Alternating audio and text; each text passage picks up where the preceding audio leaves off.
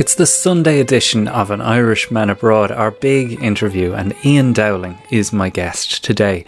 The man behind the wildly successful Irish Pickers TV show and the creator of the brilliant RareIrishStuff.com.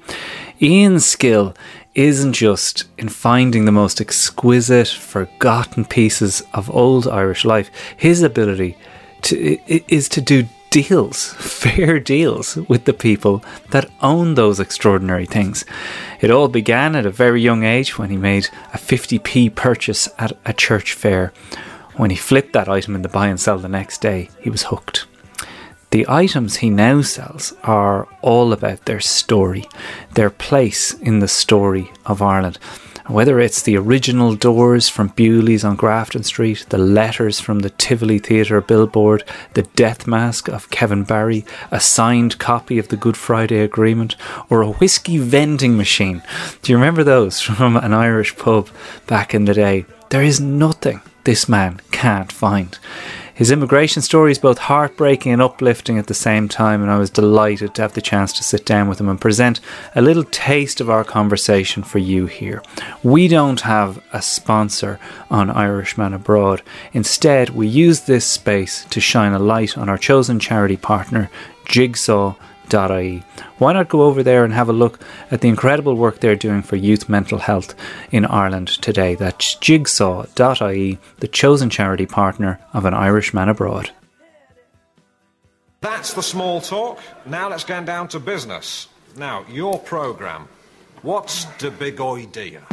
Well, they've grown to know the Irish much better. We've now got to know how largely their mind works. I moved over here and immediately I had to up my game. I could not have done the job I did for quite a number of years in Ireland. I had to go and earn my living in England. I think a lot of it's in my hair. I think there's a lot of Ireland in here. I had an Irish upbringing. 20 years after an Irishman couldn't get a fucking job, we had the presidency. It was some heightened awareness of how hard my tribe had it in London. No blacks, no Irish, no dogs. Never has a nation so small inspired so much in another. So you could say there's always been a little green behind the red, white, and blue. Our family is very Irish, you know.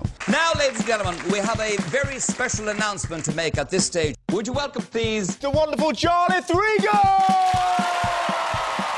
Ian Dowling, it's brilliant to have you on Irishman Abroad. Not only because I'm just a massive fan of Irish Pickers, like I just think the show has such a lovely soul to it.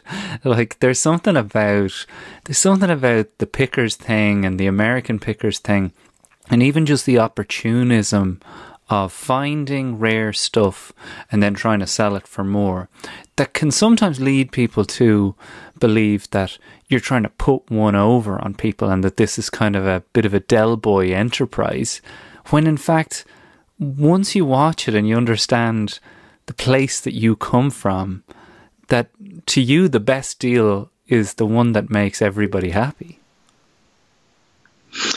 Yeah, absolutely, Jarlath. And look, thanks so much for having me on.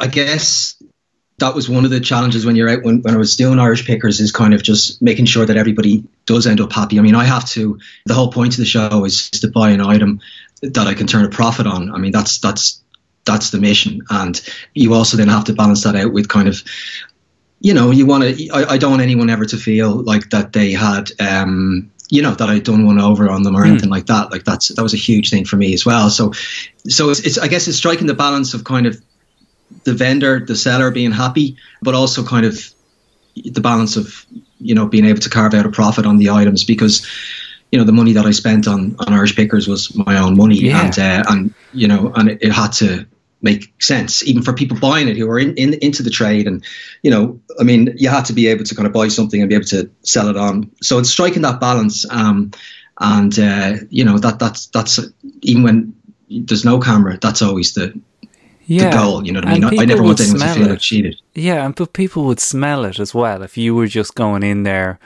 with a wad of cash and splashing it around the place, right? That would make for a less enjoyable show. Like I know I've always been into these shows where people try and get value. Like that's a whole genre of TV.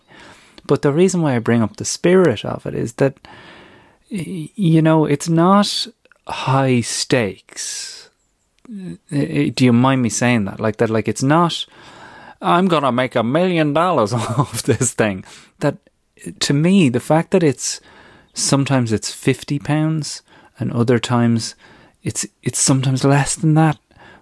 And the margins can be huge, but there's something about the small stakes of it and the way in which you are concerned with the story of the piece that makes it really endearing. Have you found that, and has that been the feedback, that it's actually a welcome break from the kind of Sunset Boulevard or Hollywood Hills kind of shows where they're trying to flip properties, etc.?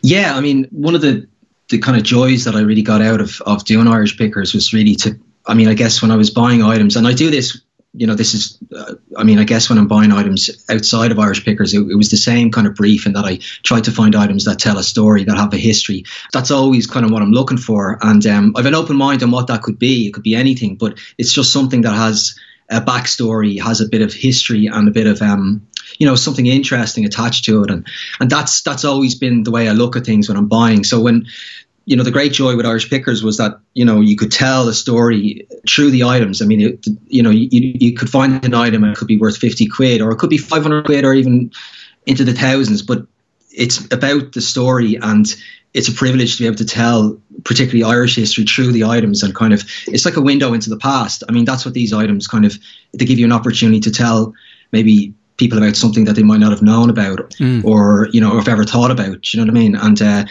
so with Irish Pickers, I think that was, that was pretty much how I kind of, I mean, obviously when you went out and picks, you don't always, depends on what's there, and you kind of had to, you may not always get the most interesting, fascinating items. Sometimes, you might be really kind of, you might hit the jackpot. And the story of each piece, right?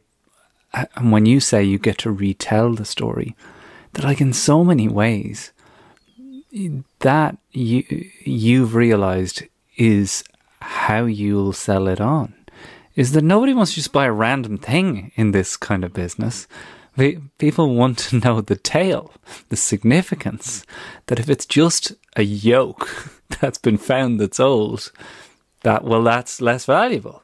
That, like, I think that your own respect for the history, you must know that that's part of the selling point. And my next question was going to be, at what age did that begin? Because I feel like that's something that must go way, way back into your childhood.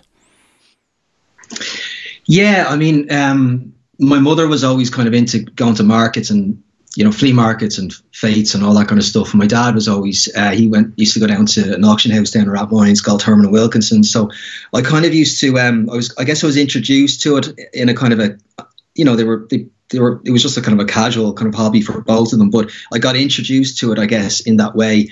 But I was always fascinated with kind of old items. And then I was actually just thinking about, like my granddad used to, when he retired, he bought some cattle, and he used to go to these kind of cattle marts and auctions and stuff. And at a really young age, like when we used to spend kind of, time in the summer with him, and we used to go off to these cattle markets. Now I had no interest in cattle, but like I loved the excitement and the buzz of the auction, you know what I mean? And it wasn't glamorous, but it was just, it was just the kind of, in the canteen, the lads would be kind of, pots of tea and fries, and then the whole excitement of kind of the ring when people were bidding on the cattle. I always remember that, and I was always kind of excited by that. Do you know what I mean? And then I was kind of fascinated with that kind of scene in a way, even from a young age. I kind of enjoyed it, even though, as I say, I had no interest in what was being sold. It was the atmosphere. And, yeah, and the excitement of the hammer going down and all of that. And so when I started going to these kind of,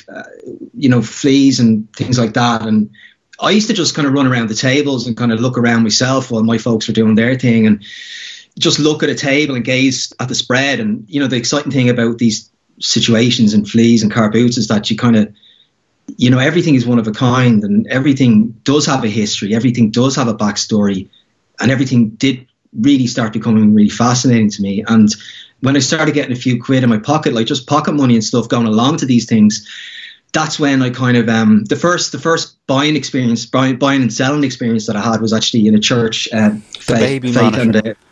It was the baby monitor, and I remember I that love clearly. this story because you know there's so before you tell it, there's so much to this that I absolutely adore, because it's the light bulb of it that you see this thing, you tell it now, but am I right in saying that there's a moment in this for you where you go, holy shit, I can make this work, I can do this? Yeah, big time. I mean, I was 10 and I had just coins in my pocket, but I remember there was this baby monitor, brand new, unused in a box, and it looked valuable at that time. Particularly, it was kind of at the upper end of the, in terms of technology, like it was pretty cool little thing.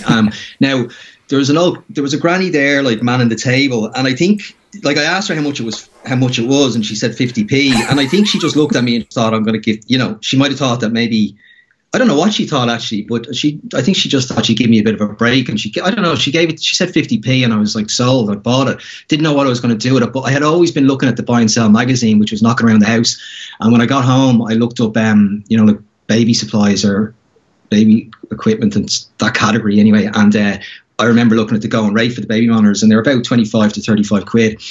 So at that time, you could put a free ad in the Buy and Sell, one ad a week, free. So I put in an ad for the baby monitor, unused, original packaging and all that kind of stuff. And then I got a call. A young couple came to the door, and I think it was 25 or 30 quid, Irish pounds. They had no problem buying it off a 10-year-old. No, I think it was easier and easier sell, because I actually sold quite a few things in the Buy and Sell after that. And once people got to the door and realised I was a kid, it kind of really leveraged my negotiating position. Because Kevin McAllister opens the door. Yeah, they were. There was no, even if there was a bit of haggling, like, they might say, would you take 20? Oh, I can't, it's 25. And they'd just say, right, I'm not going to start, they just, it was a child. Yeah, exactly. Yeah. On his doorstep, or, if they sometimes come into the hall and that, like, and but like you say, I mean, that baby monitor was the light bulb moment. That was the moment I thought, Christ, I mean, I can actually, that was a huge amount of money at the time to me at that age. I was like, wow, I can actually, buy a remote control car. I could buy this with that. I could buy that with that. And I was just instantly then, I was like, I'm going to do this again. And I've never stopped, really, in some ways. So, Ian, what was your life at that time? Like, I mean, you're obviously 10. What year was it? So it probably was, I think it was 5th class, something like that, 5th class maybe, give or take, around primary school. I don't know what age you are. I'm assuming that's like early 90s, is it? Yeah, exactly. So it was around 1990. Yeah, right. So I'm 38 now. Right. Yeah. So were you particularly good in school? Did you have a plan at that time? Or were you, like myself, coming from, like, my family background wasn't very the establishment. We were very much on the periphery, I felt anyway. And in that way, I always felt that I was always keen on careers that, even if I didn't know how the hell I'd get there, those careers that were on the fringes never seemed that mad to me. Was it the same way for you? Yeah, I mean, I was in school, like, particularly in primary school at that time, I was a proper, daydreamer. I mean, you know what I mean? I always just did enough to kind of get me by and not get me in trouble and all that kind of stuff. But, and I'd sometimes fall short still, but like, I kind of, it just didn't really kind of, it was just a kind of in school, I was always kind of, I don't know. I mean, I always felt that I was never really going to do the kind of proper 9 to 5. I didn't really know what I was going to do, but I wasn't really. And why was that? I wasn't. I don't know. I actually don't know. I mean, I just kind of, it doesn't excite me really. I guess I might be, even in school, when I got into secondary school, I was always kind of, it was always a thing of trying to come up with an idea or come up with something, or even with picking, it's like you're trying to find something that's going to help you gain ground, and like, I just way preferred the hustle, I guess. Do you know what I mean? I was always kind of, and just doing my own thing. I never really kind of wanted to just go through that same kind of drill of going to college for a couple of years and deciding on what you want to do forever. And and being stuck in that. And I don't know, I preferred to have a kind of an open mind, but I didn't really know what I wanted to do exactly at that point in school. For a lot of people at that age, though, the decisions that you're talking about and the choices that we make are usually guided by the people that are around us. I mean, the gang that you form that are pointed a similar direction. Did you have other like-minded people who were like, yeah, picking's cool, like that's the way to go? Or were you at this all by yourself? Yeah, I mean, I don't think anybody ever thought it wasn't cool anyway. I don't think, like, when I got kind of, I don't know. I mean, a lot of people, there was nobody else doing that kind of thing. It was only really now, like, with Irish Pickers and stuff, and like everybody, when I'm going out and about, like before Irish Pickers, and even I guess during Irish Pickers too. I mean, most people would have 20, 30 years on you in the trade, you know, and you there wasn't many people even, you know, kind of. There wasn't so much a new generation of people coming up into the trade. A lot of friends of mine were also kind of like-minded people in that they weren't really, you know, maybe following the kind of 9-to-5 route. They were kind of more, you know, interested in kind of maybe doing their own thing or whatever that might be. And I kind of, that they're the kind of people I hung around with. But at the same time, they didn't really, what I did wasn't something that they really kind of had any great interest in or knowledge about or anything like that. It was kind of a bit different. So you were just this guy who had this unusual interest, more or less. Yeah, I mean, I guess I'm fascinated. It's just a weird thing. I mean, I'm just fascinated by, you know, particularly when I got into my teenage years, I just started really becoming fascinated with the people that kind of came before us and, you know, previous generations, and, you know, just thinking about that. And then that's why when I come across interesting items, like it just opens up a whole train of thought in me, like, you know, oh, you know, wow, like this was around then and this was used for that, and all stuff that is all long gone, but I'm weirdly just fascinated by that. And there's not many people I've met that are kind of like, none of my friends would be like that, you know, but I was always, I don't know, I've always kind of thought that way, particularly when I got into, like, I was interested in the buying and selling stuff from a young age and all that. I got a buzz out of it, but it wasn't the history and thinking about the past, I guess, didn't really start kind of kicking in until I became a teenager, and then it just kind of grew and grew and grew. You know, because I know that nobody's as into it as you, but I think that everyone can identify with what you're describing, even if it's just on their own micro level. Like my own, like, real, I don't know if you want to call it anorakism or fascination. Like, that's what it has to be, right? It's more than a curiosity. It's, I want to know as much as I can and find the rarest thing. Relates to one particular kind of 6-year period in American sports history that I'm absolutely drawn to, and it's the marriage of the sports themselves with the culture that was around it. Even just the colours at the time are interesting to me, and so I get what you're saying. I'm not going to go roaming the country, or maybe I will someday go around America looking for these things, because I don't even want to wear them. That's the thing, right? That you don't even, it's not that you plan on using these things. Like, Tina will often say to me, my wife will go, why are you buying that? And I'll be like, because it's beautiful and it's a piece of art to me. But, you know, when you've got that, and I feel like the other thing that people can identify with is the passion. When you've got the passion, it doesn't feel like work. It feels like I'm getting to live the dream here, when you really are pursuing your passion. And you clearly were at the start of your journey building, as you say, it built from there.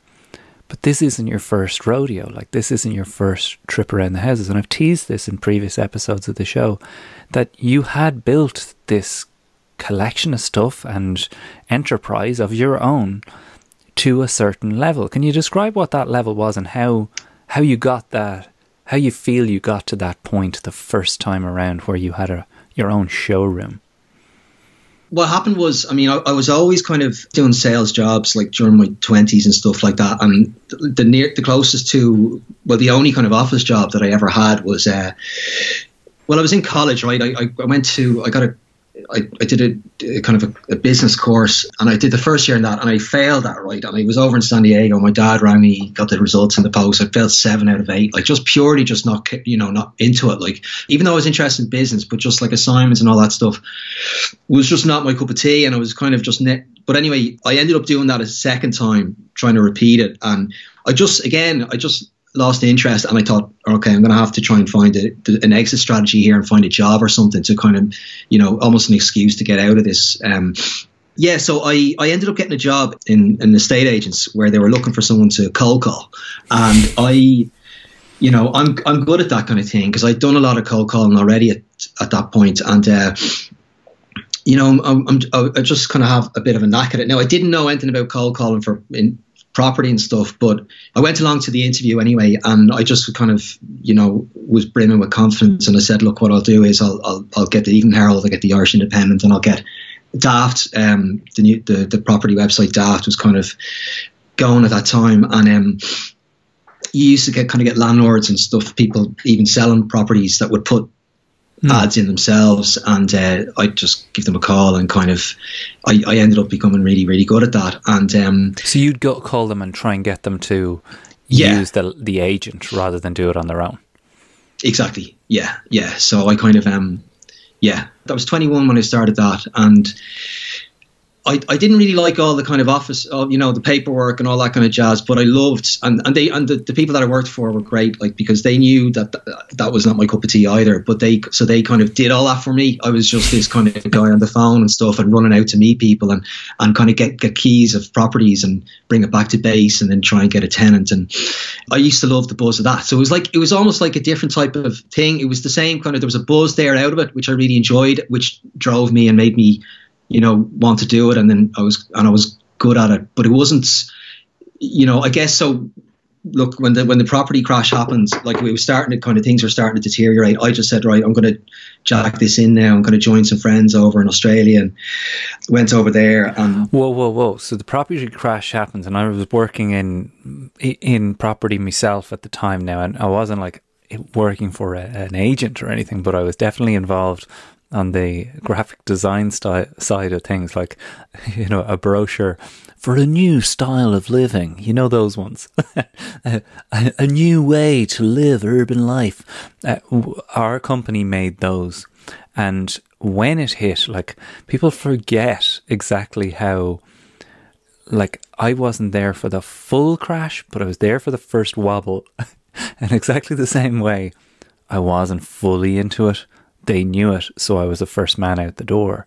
Were you there for the full smack of it crumbling, or was it a case of, this ship is looking dodgy, we better dump weight straight away?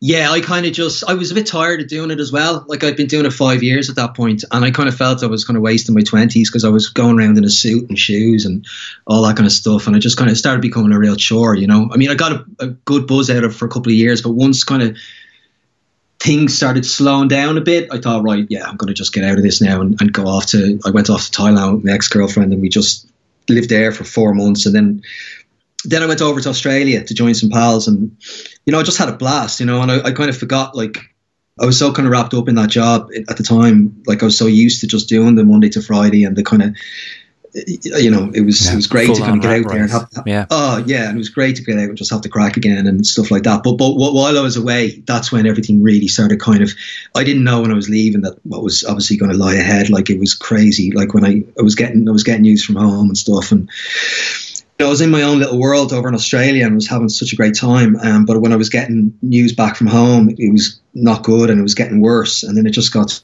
As in worse for your family specifically? Like, there was financial difficulty, I guess, at the time, starting to hit my family as much as other families too. And my dad kind of became a little bit ill and stuff, and everything was just shit hit the fan big time. And I kind of so I came back to help out and try and just deal with everything. Steady the ship, yeah. Yeah. So that's how I found myself back in Dublin, and you know. And when you get back, like there's obviously, like what you're describing there is what so many people did, and many people who are listening to this now are still there and can remember being on the other side of the world and feeling like, holy shit, what's happening back home? But so there had to be on the one hand, great pride that you were coming back to try and help out, but on the other hand, there must have been a part of you that was heartbroken. Oh, I was absolutely heartbroken. Yeah, I was really heartbroken because I was living in when I was over in Australia, I was doing sales jobs over there as well. I mean, I was selling kind of milk and dairy products door to door, and I was selling bank terminal machines to businesses, knocking over to, cold calling into shops and stuff.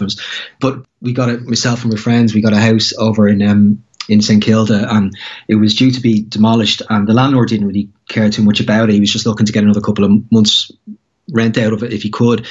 So we moved in there, and anyway, I kind of, after a while, I just said to the landlord, look, there was a couple of rooms spare. I said, if I rent those rooms, can I live here rent free? And he said, yeah, look, that sounds good to me. So I ended up jacking in the job and just living, and it was put up the rooms on Gumtree, and even had like tents out the garden that I put up on Gumtree. There was a lot of people living out the garden as well. Yeah, it was packed. I mean, the house was a little bit of paradise there for a couple of months, and I was in my element. Like it was fantastic. But I had to leave that and like friends all behind and stuff, and get on a plane and come back to this dire situation back home. And I remember like when I was on the final leg of the flight going from London to Dublin, it was an Aer Lingus flight, and the deal with the cup of tea and the Irish Independent, for $2.50 or whatever. I just had a few coins. I got that anyway on the London to Dublin journey, and I remember reading the paper and just going, Christ, like it was just, I'd never even read a paper like it before in my life, and not even since. It was just every single article was negative,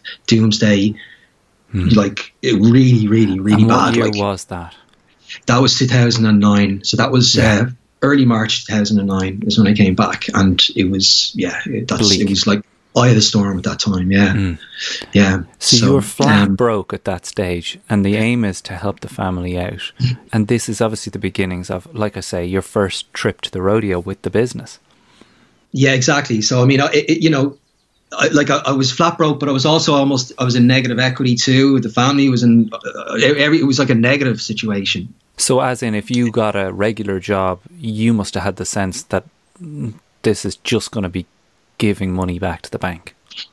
Yeah, exactly. So kind of, I had the company that the estate agent, or even though the market was in rag order, they asked if I wanted to come back, and I said I just couldn't go back to that, like after being away and with everything that was going on with property and all that stuff. I couldn't work in that kind of situation, and I didn't want to, like, because I didn't want to at that point. I mean, look, the bank was ringing my dad, and my dad wasn't well, and they were very aggressive. Do you know what I mean? And like it caused a lot of stress, and like really upset my dad. I actually had to get somebody to represent me to kind of talk to the banks and tell them to stop doing that, because it was something that I'll never really forget. Like kind of at that time, it was really, really bad.